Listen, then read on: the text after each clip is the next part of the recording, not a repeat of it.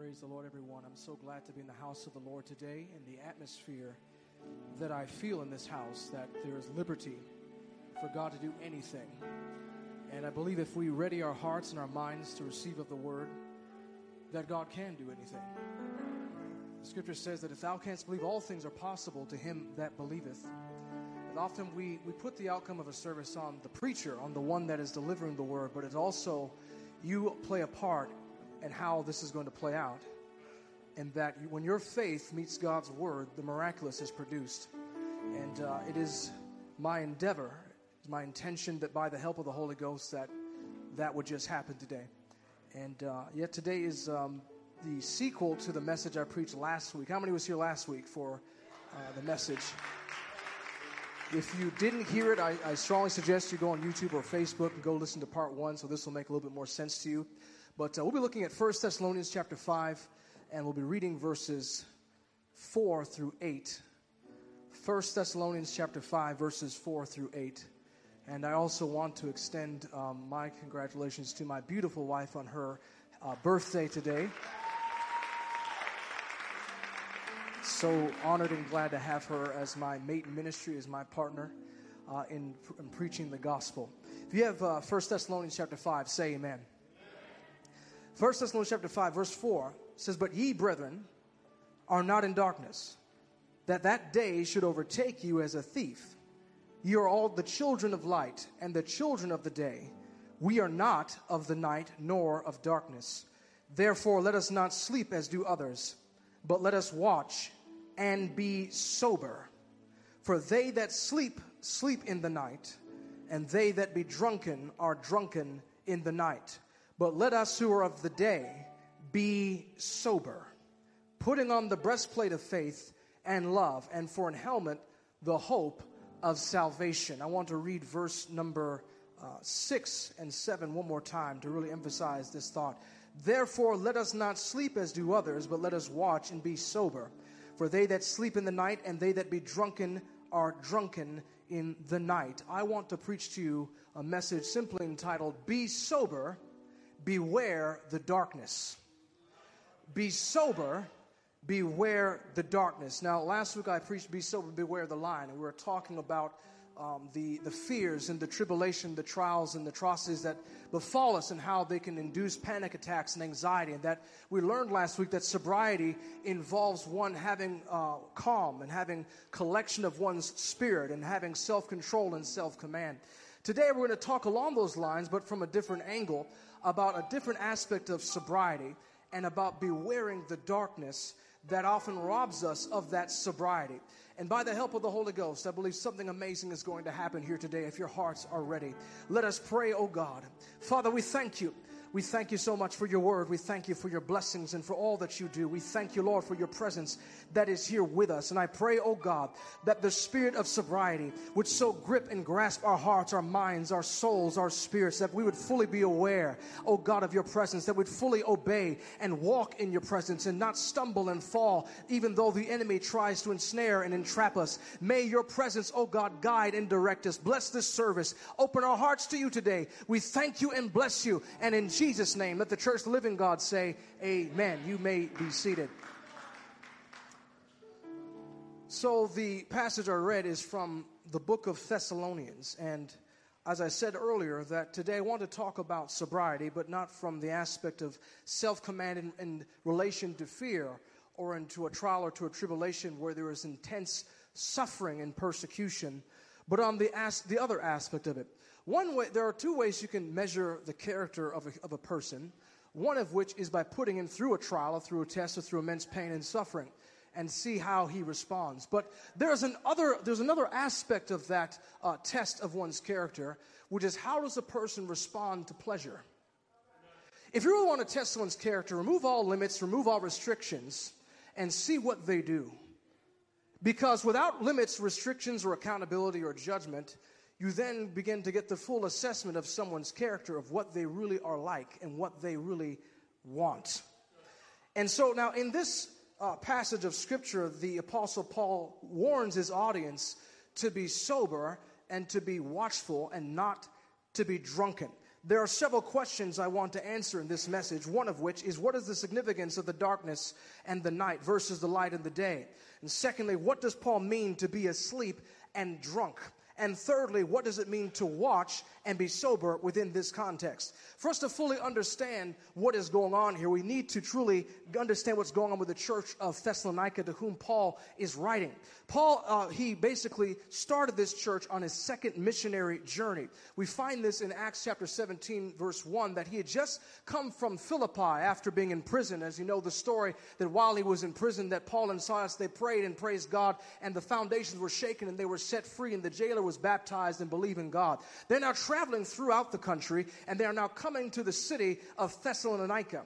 Acts chapter 17, verse 1. Now when they had passed through Amphipolis and Apollonia, they came to Thessalonica, where was a synagogue of the Jews. And Paul, as his manner was, went in unto them, and 3 Sabbath days reasoned with them out of the Scriptures, opening and alleging that Christ must needs have suffered, and risen again from the dead, and that this Jesus whom I preach unto you is Christ. And some of them believed and consorted with Paul and Silas, and of the devout Greeks a great multitude, and of the chief women not a few, synagogue of the Jews. So the thing is that we see here is that the Apostle Paul was there for approximately 3 weeks, 3 to 4 weeks roughly, was not there for a very long time. And he was preaching and teaching the Word of God, teaching people about the gospel of Jesus Christ and his resurrection. But at the end of those 3 Sabbaths, those 3 weeks roughly, there was an interruption, there was a disturbance. His time there in instructing these new believers who had just come to a faith in Christ was cut short because of the Jews causing trouble. Look here in verse number 5. Verse number 5, but the Jews, which believed not, moved with envy, took unto them certain lewd fellows of the baser sort, and gathered a company, and set all the city in an uproar, and assaulted the house of Jason, and sought to bring them out to the people. So the people now have been robbed of Paul's teaching, and also of Silas's teaching and influence, and because of this interference from the Jews, his message to the believers was cut short, and he tried to go back. He had to leave the city. If you read the rest of the chapter, he had to leave the city immediately because of all the uproar that was going on, and so he left the city immediately, and he tried everything he could to get back to the city to teach these young believers. Now understand this. You've just come to a believing faith in Christ. You just heard the gospel. You've responded to it. Your new pastor is there. He's teaching you, and you're with him for about 3 weeks, and then he bails on you. Now you're by yourself, and you're in a hostile atmosphere where everyone around you has a lot of animosity towards the gospel and is trying to make it illegal and is trying to remove it. You have no leadership. You have no resources, and your pastors have just left you. And so now Paul is naturally a little bit concerned about these new believers. He's only had about 3 weeks to teach and to preach to them, to give them some information as to how to believe in Christ. And he tries his absolute best to get back to this church. Look in 1 Thessalonians chapter 2, verse 18. Paul writing to the Thessalonians, talking about this. He says, wherefore we would have come unto you, even I, Paul, once and again, but Satan hindered us. So now he has this new group of believers. They just come to Christ. They're by themselves. They have no pastor that's there. Their pastor leadership, gone. And he's trying to get back to them, but Satan has hindered him. So now Paul was concerned that the church would turn away from the faith with so little discipleship, leadership, and persecution from the Jews. Now, thankfully, though, the church hadn't done so, had not backslidden, had not left their faith in Christ, despite these factors. 1 Thessalonians chapter 3, verse 5 says this, for this cause, when I can no longer forbear, I sent to know your faith, lest by some means the tempter have tempted you, and our labor be in vain. But now when Timotheus came from you unto us, and brought us good tidings of your faith and charity, and that you have good remembrance of us always, desiring greatly to see us, as we also to see you. So now here's the thing. The church is doing good despite the fact they have no pastor. The one who's just told them about the gospel is left. And despite the persecution from the Jews, and despite the devil wreaking havoc amongst the church, they're still holding their faith. However, this does not mean that the church does not have issues. So this is a new church, a baby church. They're just learning the fundamentals of the faith. And they were lacking, particularly in their understanding, in the gospel and all the aspects of what it really means to be a follower of Christ. 1 Thessalonians chapter 3, verse 10 says this. Paul was concerned, and he says, night and day, praying exceedingly, that we might see your face, and might perfect that which is lacking in your faith. So now here's the thing. The church, even with what little information they had, even with what little training and discipleship they had, they were maintaining their faith, but they had some issues. The main issue which drives the writing of this epistle is correcting particularly the church's understanding of Christ's return. He's trying to correct their understanding of Jesus Christ coming back. Because what is going on here is that the church, they've heard the preaching of Paul. They've heard about the resurrection. They've heard about eternal life. And they've heard that Jesus is one day going to return. But they don't understand what all that entails. What happens when we return. Now, here's the thing. The believers are in a state of confusion. Because while Paul was away, some of the believers that were in the church, they died. They're now grieving over the loss of some of their members, of some of their close loved ones. And they are confused as to what happens. They believe then that when Jesus returns, their loved ones are going to miss out on it.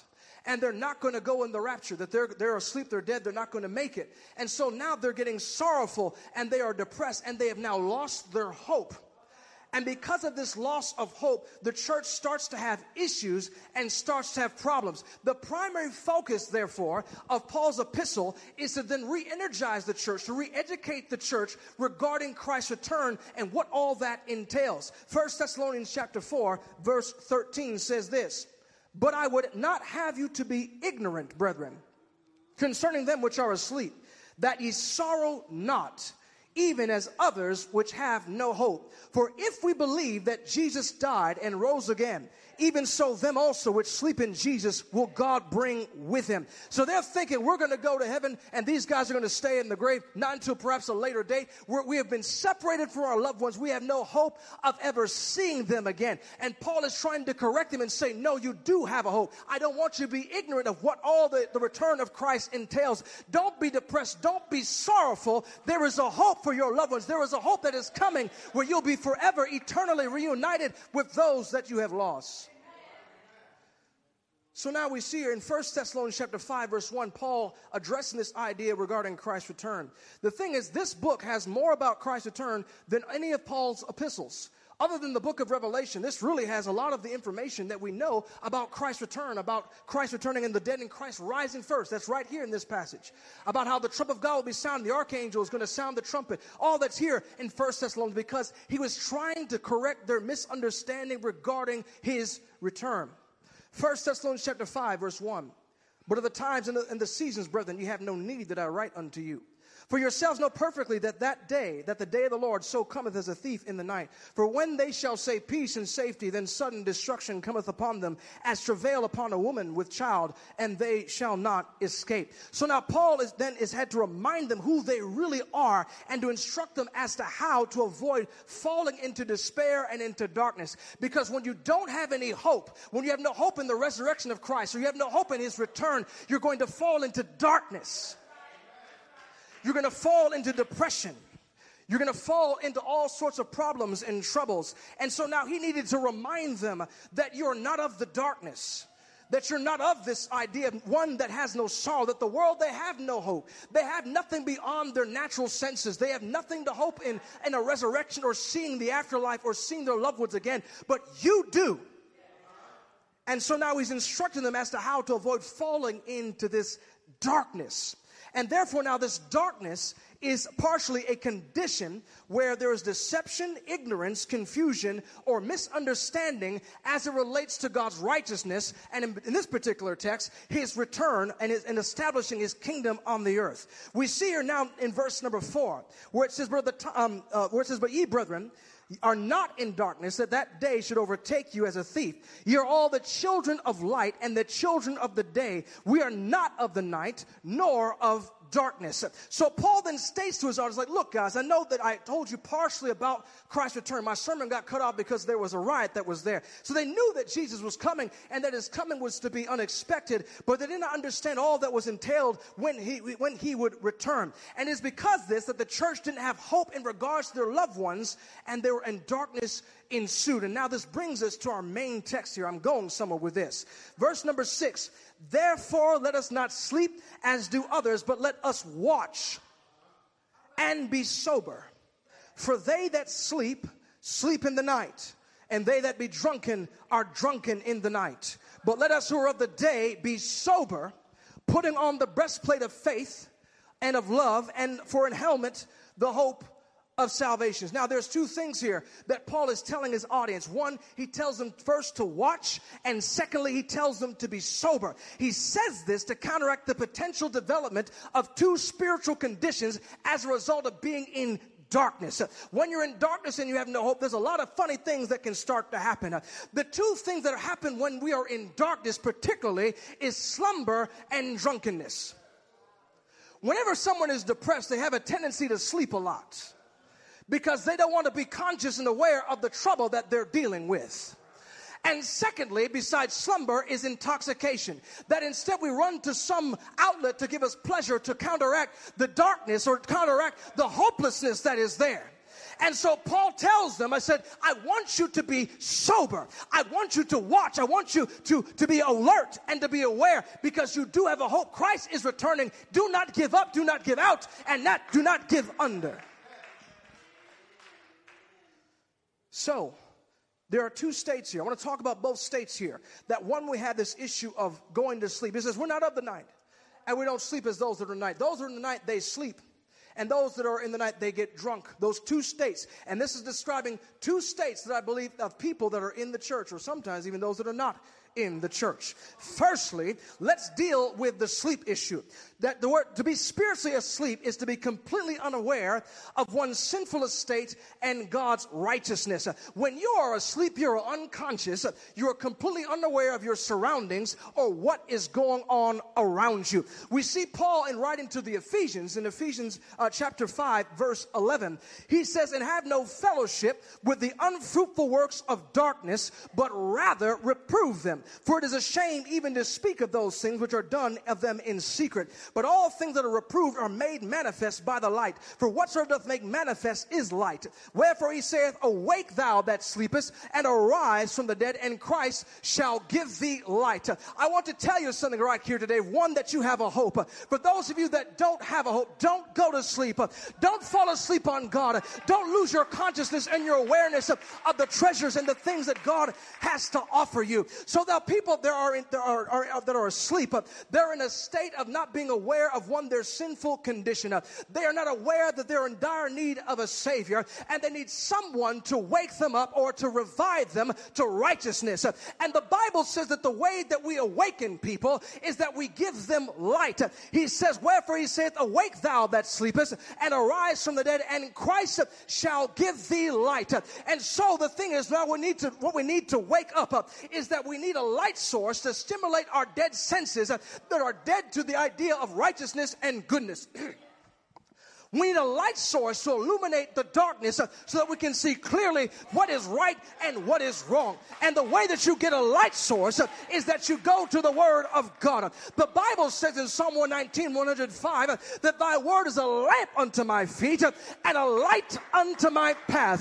The Bible says in Psalm 119, 130, that the entrance of thy words, it giveth light and it giveth understanding unto the simple. When you're in darkness, you are ignorant of your sinful estate, and only the Word of God can wake someone up and wake their consciousness up to what is right and what is wrong. And so he tells the Thessalonians, he says, don't go to sleep, don't become numb to the things of God. Instead, you need to be watchful, need to be awake, and the only way you can be awake is if you have light, and the only way you get light is by getting Word. And that's why we need the Word of God preached in the church.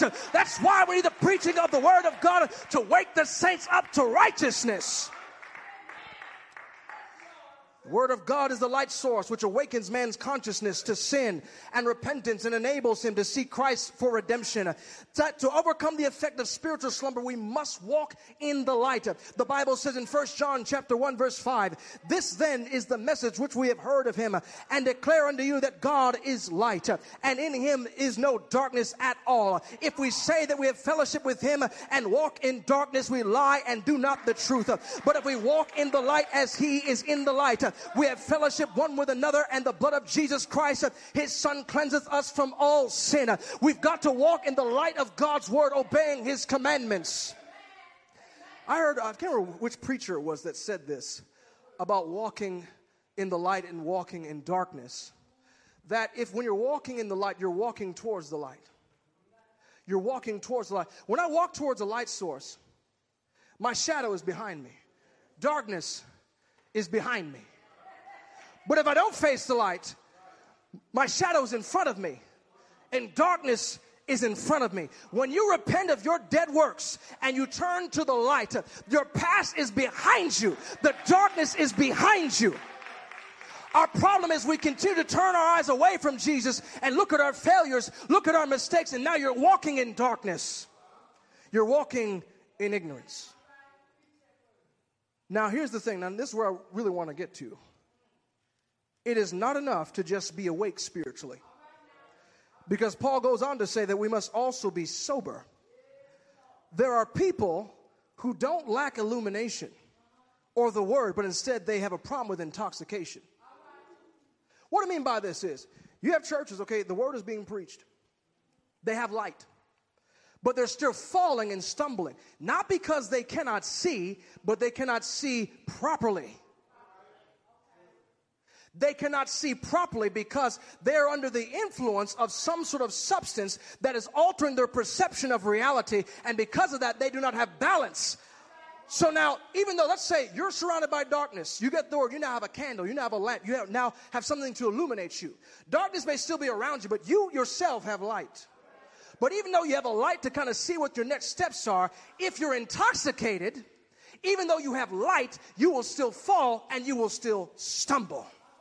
So a drunk person may stumble and fall, not because they can't see, but because their perception is skewed or is corrupted. Romans 13 verse 13 says this, let us walk honestly as in the day, not in rioting and drunkenness, not in chambering and wantonness, not in strife and envying, but put you on the Lord Jesus Christ and make not provision for the flesh to fulfill the lust thereof. So we got people in the church, you're getting good word, but you're still operating under the influences of things that are in your environment.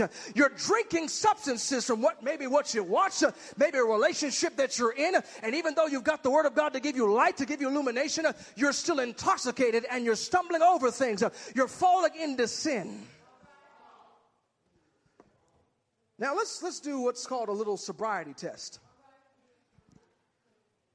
Because police officer Jesus Christ has pulled you over.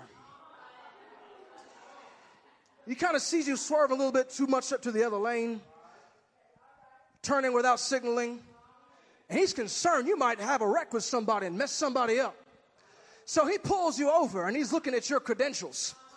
Let me see your license and registration. Are you registered with the kingdom of heaven? Have you been licensed to operate in this ministry? And then he's a bit concerned, and so he decides to offer a sobriety test. So he says, I want you to step out of the vehicle. Now, police officers, when they do a sobriety test, they do 3 different tests typically. Well, it could be 3 to 4. The first one is the eye test. They will take a flashlight or a pen, and they will hold it in front of your eyes, and they'll move it from side to side. And they say, well, I want you to follow this object with your eyes. And as they do this, the officer is watching the person's eyes. And if they notice what's called a jerk in the eyes, when it gets to the maximum length of the sight, moving to the right or the left, the eye will jerk suddenly because it doesn't have the muscle strength or the focus to hold its position on the object that it's looking on. And even so, if our eyes jerk away from Jesus, when he shows us the light of his word, then you might be under the influence of something.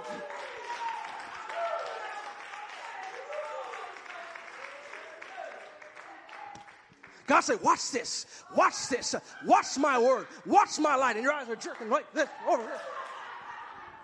And you can't keep your focus on what God is trying to say. You might be operating under the influence of something, some substance you have, some show you watch, something you saw on Instagram or Facebook, and you are not sober.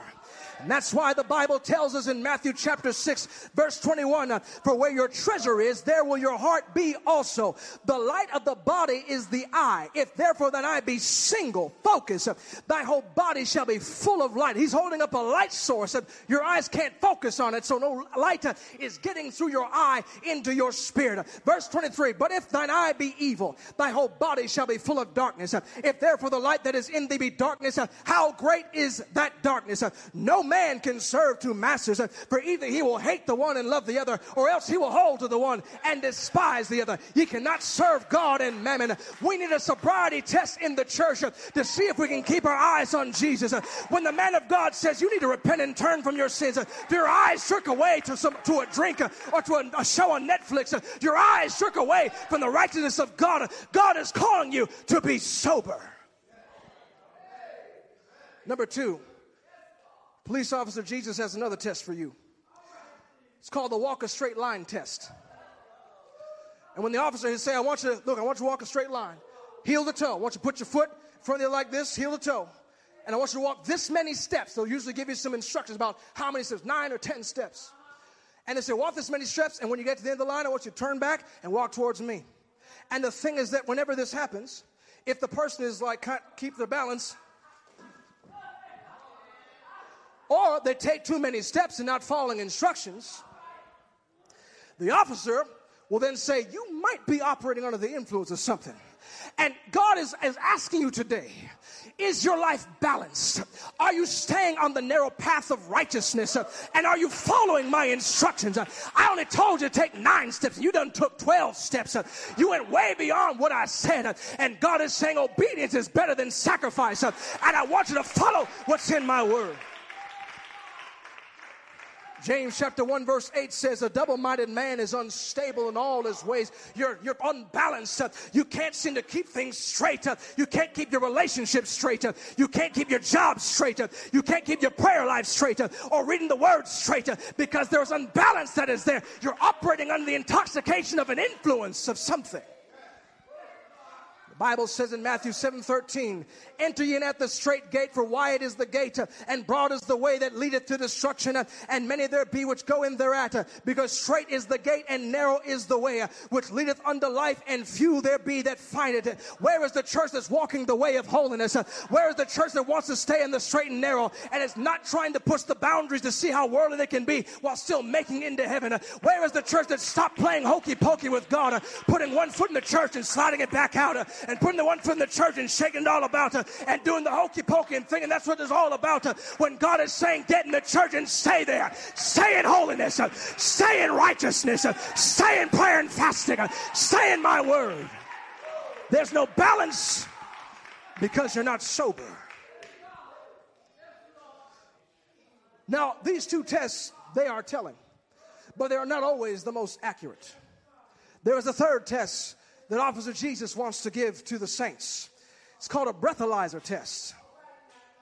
A breathalyzer test, there's a device that the officer will give unto the subject and have him breathe through it. And this device is able to detect the concentration of alcohol that is in the bloodstream. It's able to do it through your breath because the alcohol gets in your breath through the bloodstream.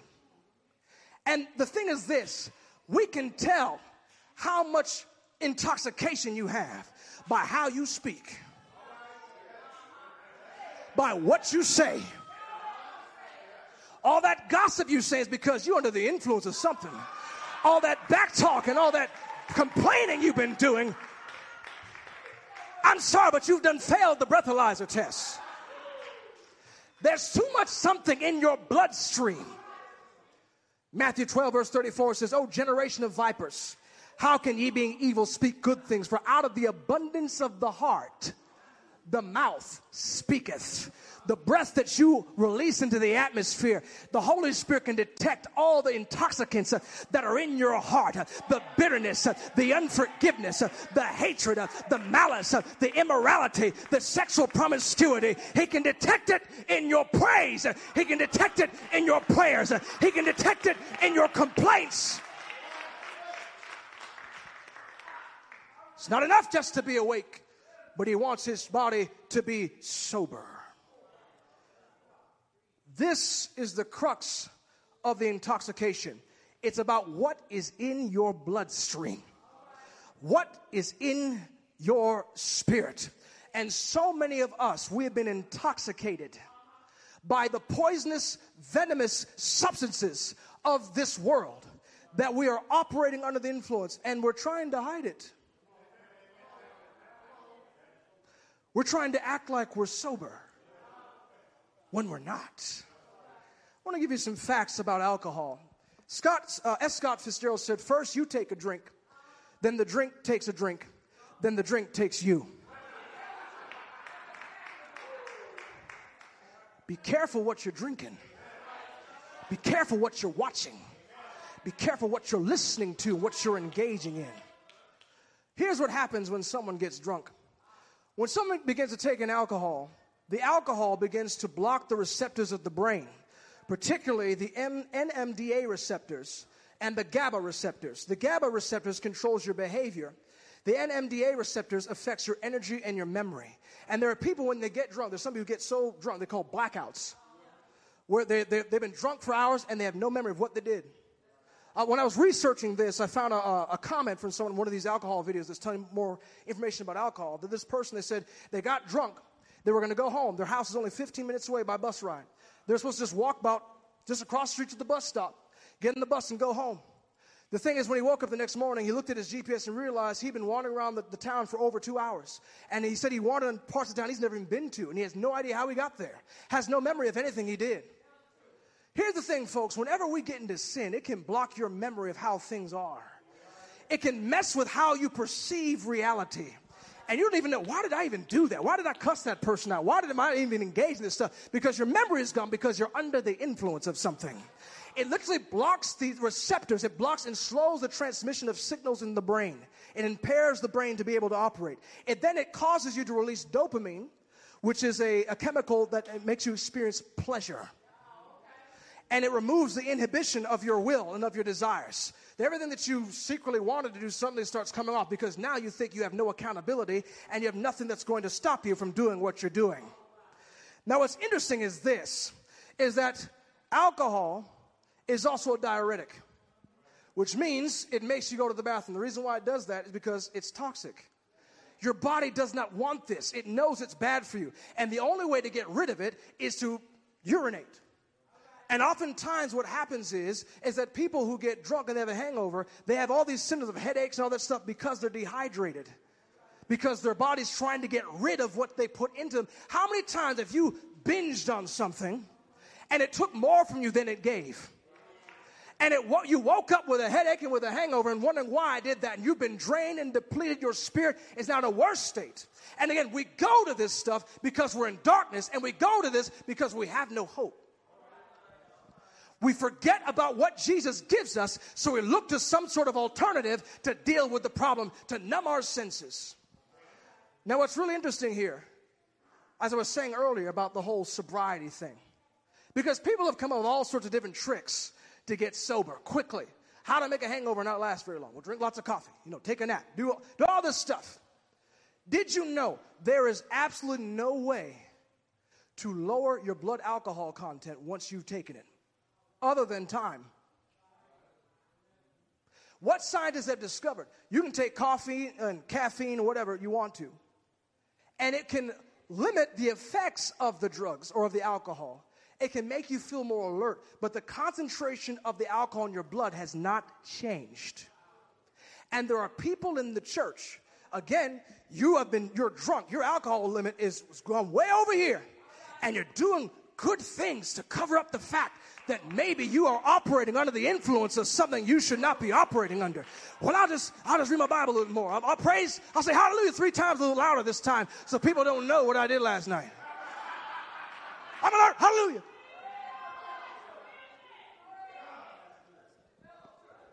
No, you're not sober. You might be a bit more aware and more alert. You got some caffeine in your blood system. But you still have the same concentration of alcohol. You still have the same sin in your life. You still have the same issue in your life. And if you don't deal with this alcohol concentration issue, it's going to kill you. God is telling us that we must be sober. We must be sober. So now how do we deal with this whole sobriety thing? How do we deal with this blood alcohol concentration thing? Now remember Paul said, he said those that sleep, they sleep in the night. And the way that we counteract sleepiness is with a light source, and that is the Word. The way that we counteract drunkenness is with prayer. Ephesians chapter 5, verse 15. Look at this. See then that you walk circumspectly, not as fools, but as wise, redeeming the time because the days are evil. Wherefore be ye not unwise, but understanding what the will of the Lord is, and be not drunk with wine, wherein is excess, but be filled with the Spirit. The only thing that can counteract and make someone sober is the Spirit of God. That's why I can preach till I'm blue in the face. But if the Spirit of God does not get to your mind and waken your consciousness and remove these things out of your life, you will not be sober. You need the Spirit of God to fill you. The other thing that will help sobriety is something's very simple. It's called abstinence. Stop drinking.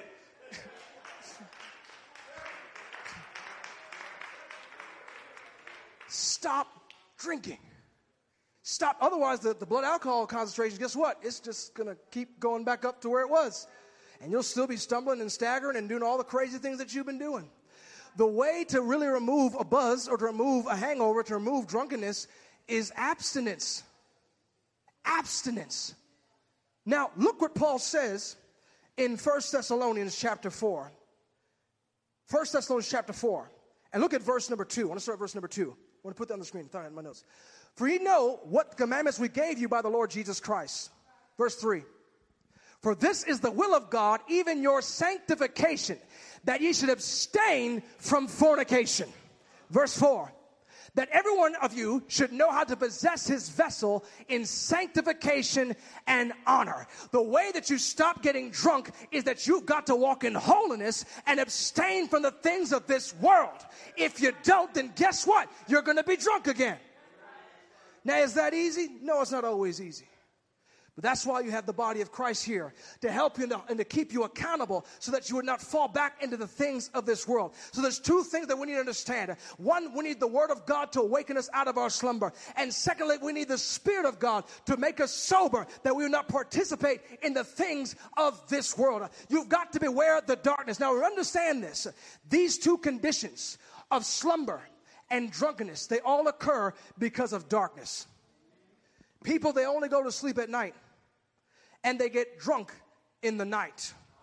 And so to deal with both these conditions, you have to have something to get rid of the darkness, which is a saving hope in Jesus Christ. And to put on the armor of light and cast off the works of darkness. Let's stand. I'm done.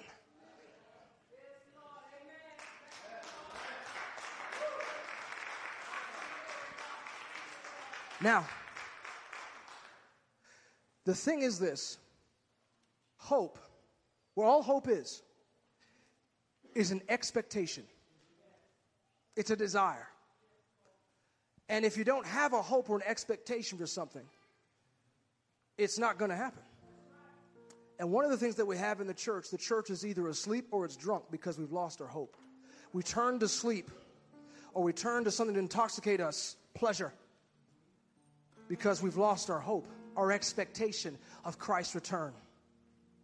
Because if you have an expectation of his return, then you'll clean up. I talked about this in the message I preached, I think a year or so ago. It's called, Do You Have This Hope? And I talked about how hope is linked to holiness and purification. Because if you have an expectation that God is going to show up, you'll clean up. So yesterday, I took my wife out on a date, which is awesome. But and my mother was coming over to watch the kids. Now, I'll tell you right now, my house was a disaster. It was a hot mess. And because we expected her arrival to be imminent, to be soon, we had to clean up very quickly. We were vacuuming, picking up crunched goldfish off the floor, putting toys away, picking up clothes, making beds. Because I did not want my mother to see my house in such an estate. Do you want God to see your house in such an estate?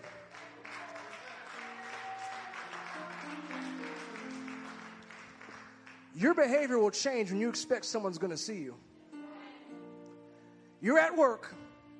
You're getting kind of, your mind's starting to drift. Suddenly you're getting on your phone. You're going on a website or something, or you're starting to nod off. And all of a sudden, you're this bad. Oh. What happened? Because the boss was there, you started to shape up. Guess what? The boss is here.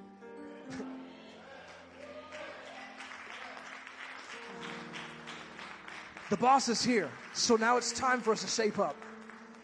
If you expect to see Jesus, then you'll clean up. You'll get ready to see him. You'll get ready to perceive him. Now, here's the good part.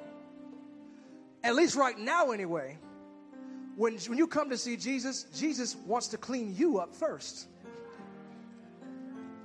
He wants to clean you up. You're saying, I can't clean myself up. Congratulations. That's the estate of all of the entire human race.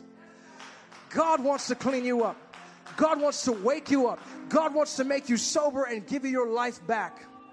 But that only comes when you can acknowledge the fact that I'm dirty, I need a shower. And I need God to help me clean up. To the sinner, to those of you that don't know Jesus, I offer you this opportunity to awaken unto righteousness. You've been sleeping in the filth of sin. You've been sleeping in the darkness of wickedness. And the light is here. God's word has been preached to awaken you up to it. Secondly, the Spirit of God is here to remove all of the intoxicants that has poisoned your life. Perhaps the intoxicant is a trauma. Perhaps it's abuse. Perhaps it's some hurt that you've had that's been poisoning, that's affecting how you walk, affecting how you talk, affecting how you live your life. And God is saying, I want to make you sober by my Spirit. That supernaturally I can remove the alcoholic content that's in your bloodstream. And you want to know how he does it? It's called a blood transfusion.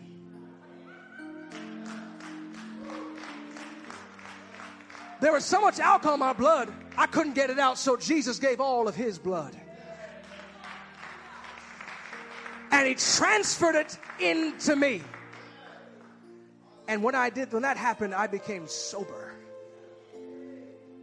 My alcoholic content went to zero because the blood had been applied to my life.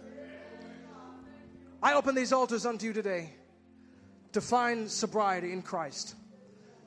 If you're tired of being intoxicated, you're tired of stumbling and falling over and tripping over the things of this life, Jesus offers unto you sobriety. He offers unto you his Spirit to purify your heart, to purge you of dead works. Come and dine, the Master calleth, come and dine. You can feast at Jesus' table all the time. He who fed the multitude and he who turned water into wine. To the hungry calleth now, come and dine. God wants you to be under the influence of his Spirit. And that only happens when you yield yourself and surrender yourself to him. So I offer you this opportunity to come. Be sober. Beware the darkness. Don't allow the darkness of this world, the depressing news that you hear on the radio or hear on the television, to throw you into a state of hopelessness where all you want to do is sleep. All you want to do is drink. But no, we have a hope beyond this life, and that hope is in Jesus. That if we should die, we shall be forever eternally united with him. And that if those who have died before us, we will be reunited with them.